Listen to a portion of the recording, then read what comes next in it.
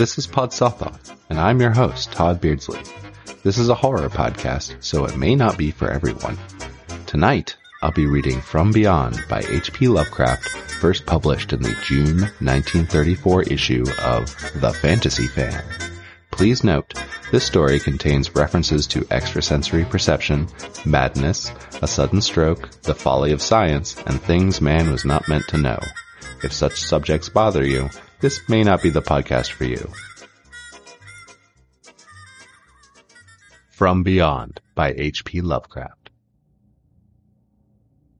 Horrible beyond conception was the change which had taken place in my best friend, Crawford Tillinghast. I had not seen him since that day, 2 months and a half before, when he had told me toward what goal his physical and metaphysical researches were leading, when he had answered my awed and almost frightened remonstrances by driving me from his laboratory and house in a burst of fanatical rage. I had known that he now remained mostly shut in the attic laboratory with that accursed electrical machine, eating little and excluding even the servants, but I had not thought that a brief period of 10 weeks could so alter and disfigure any human creature. It is not pleasant to see a stout man suddenly grow thin, and is even worse when the baggy skin becomes yellowed or grayed, the eyes sunken, circled, and uncannily glowing, the forehead veined and corrugated, and the hands tremulous and twitching. And if added to this there be a repellent unkemptness, a wild disorder of dress, a business of dark hair white at the roots, and an unchecked growth of pure white beard on a face once clean-shaven, the cumulative effect is quite shocking. But such was the aspect of Crawford Tillinghast on the night of his half-coherent message brought me to his door after my weeks of exile, such as the spectre that trembled as it admitted me, candle in hand, and glanced furtively over its shoulder as if fearful of unseen things in the ancient, lonely house set back from Benevolent Street. That Crawford Tillinghast should ever have studied science and philosophy was a mistake.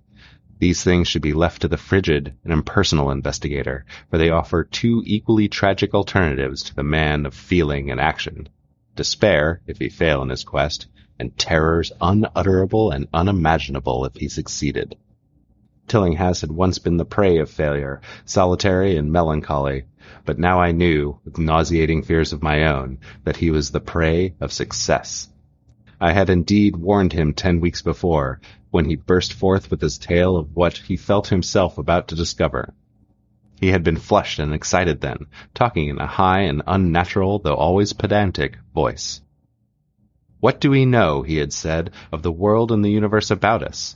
Our means of receiving impressions are absurdly few, and our notions of surrounding objects infinitely narrow. We see things only as we are constructed to see them, and can gain no idea of their absolute nature.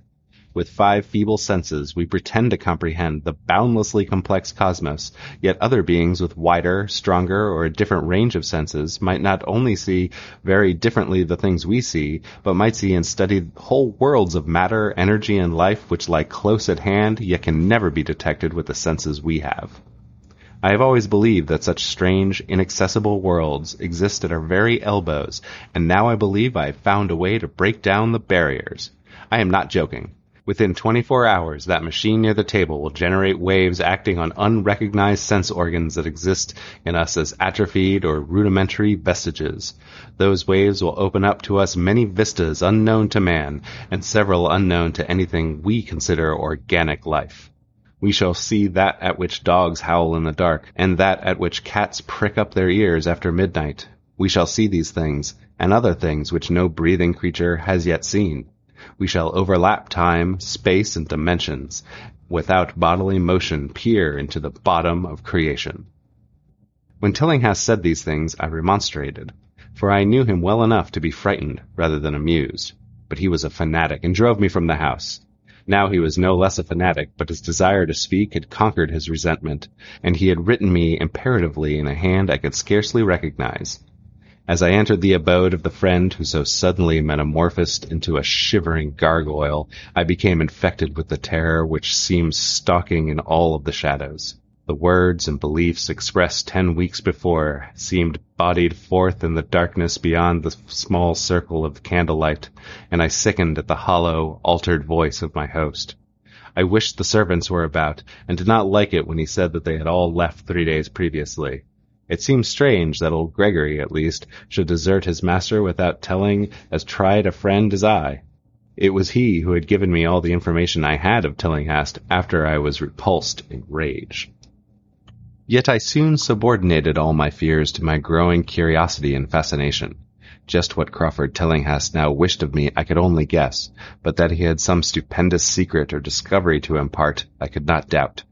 Before I had protested at his unnatural pryings into the unthinkable, now that he had evidently succeeded to some degree, I almost shared his spirit, terrible though the cost of victory appeared.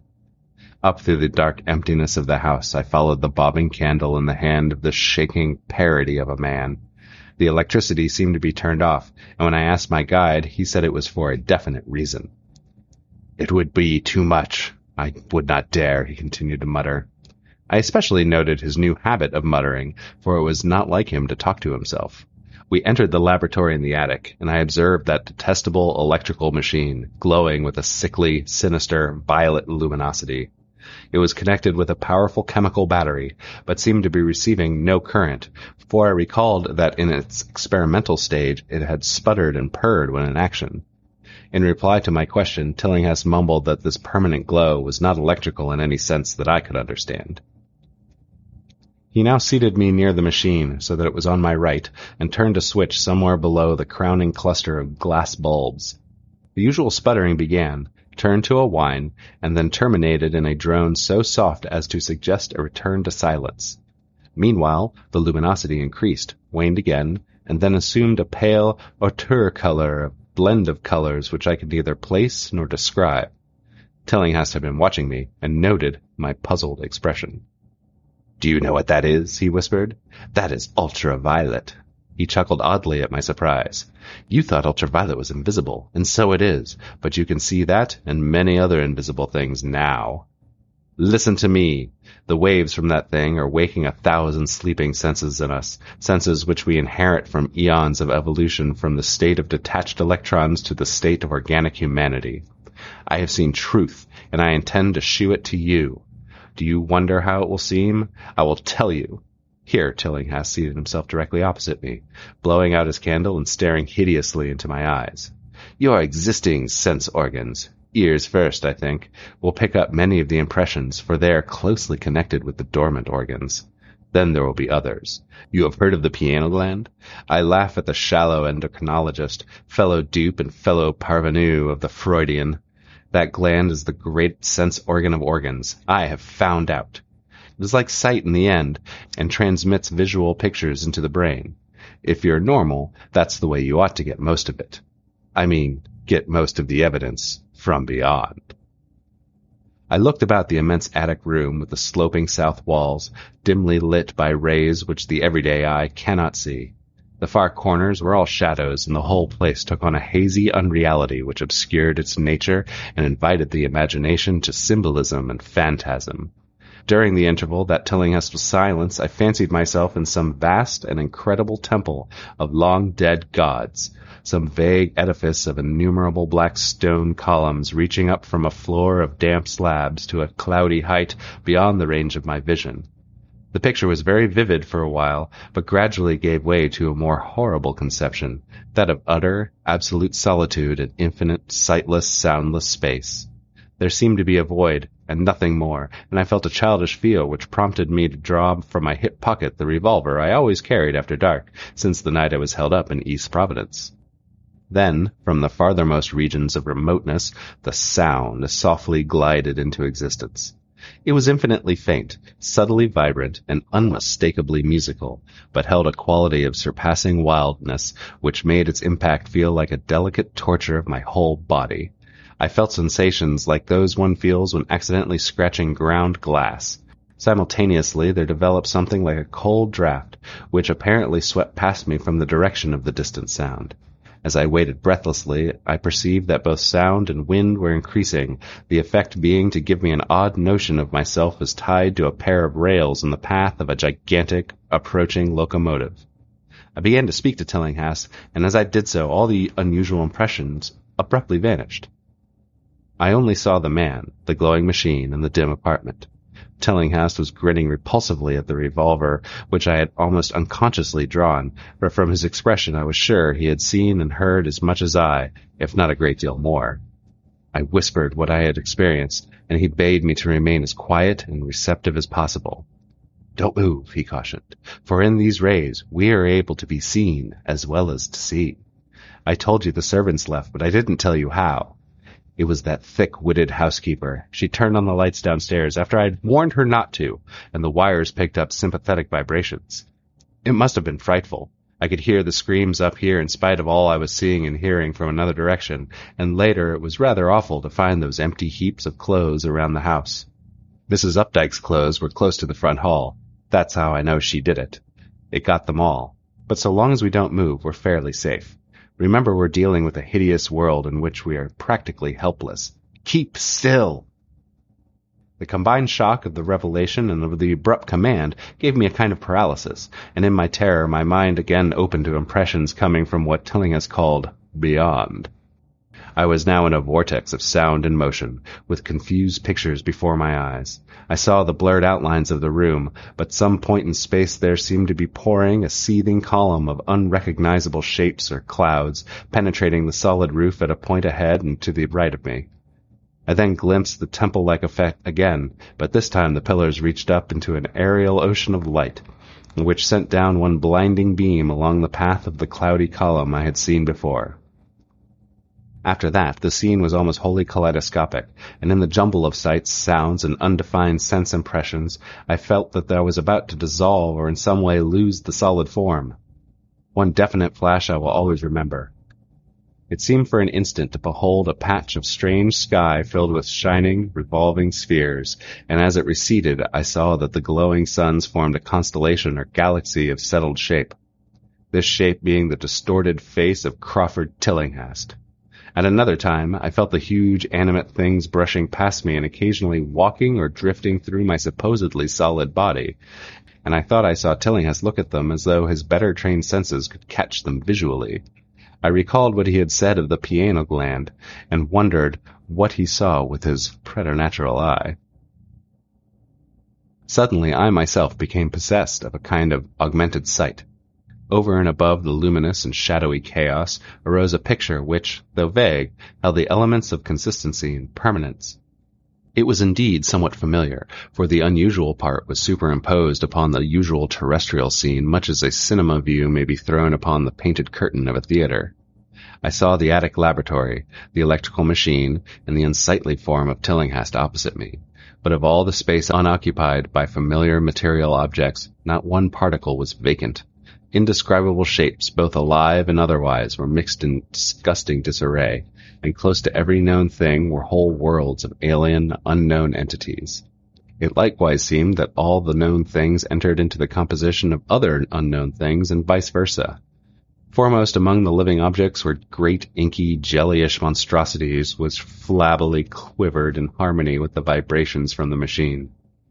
They were present in loathsome profusion, and I saw to my horror that they overlapped, that they were semi-fluid and capable of passing through one another and through what we know of as solids.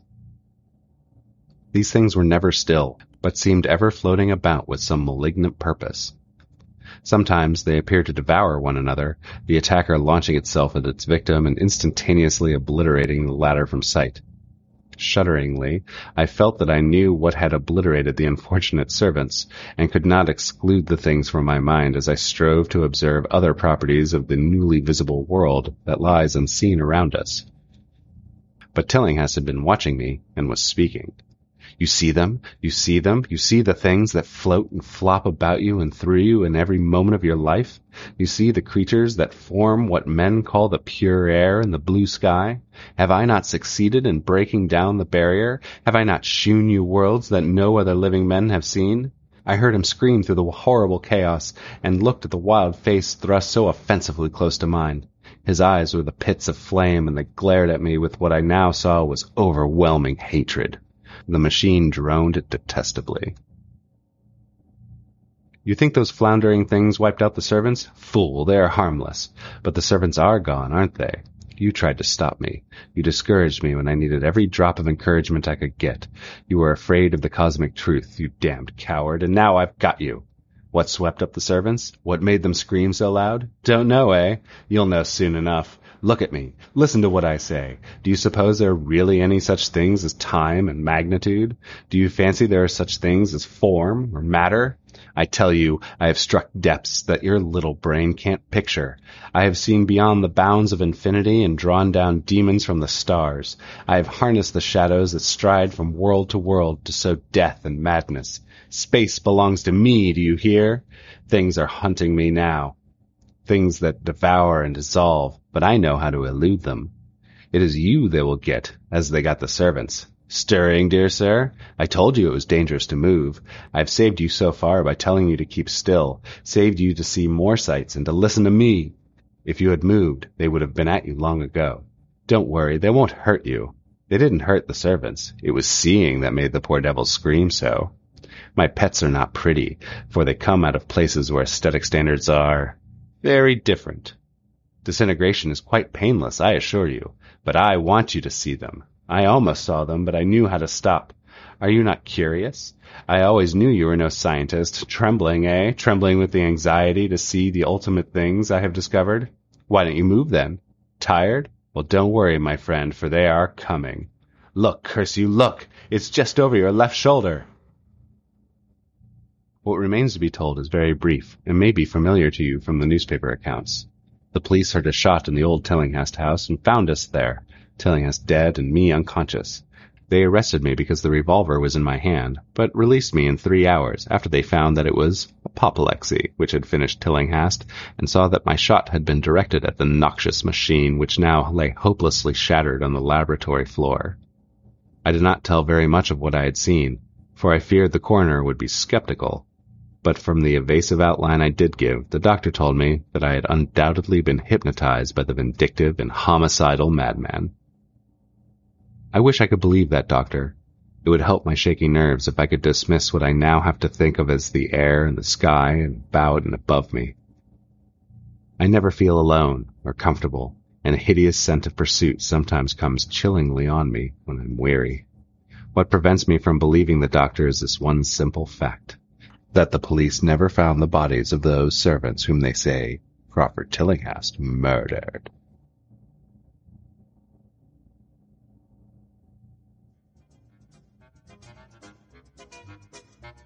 This was a reading of H.P. Lovecraft's From Beyond, first published in the June 1934 issue of The Fantasy Fan.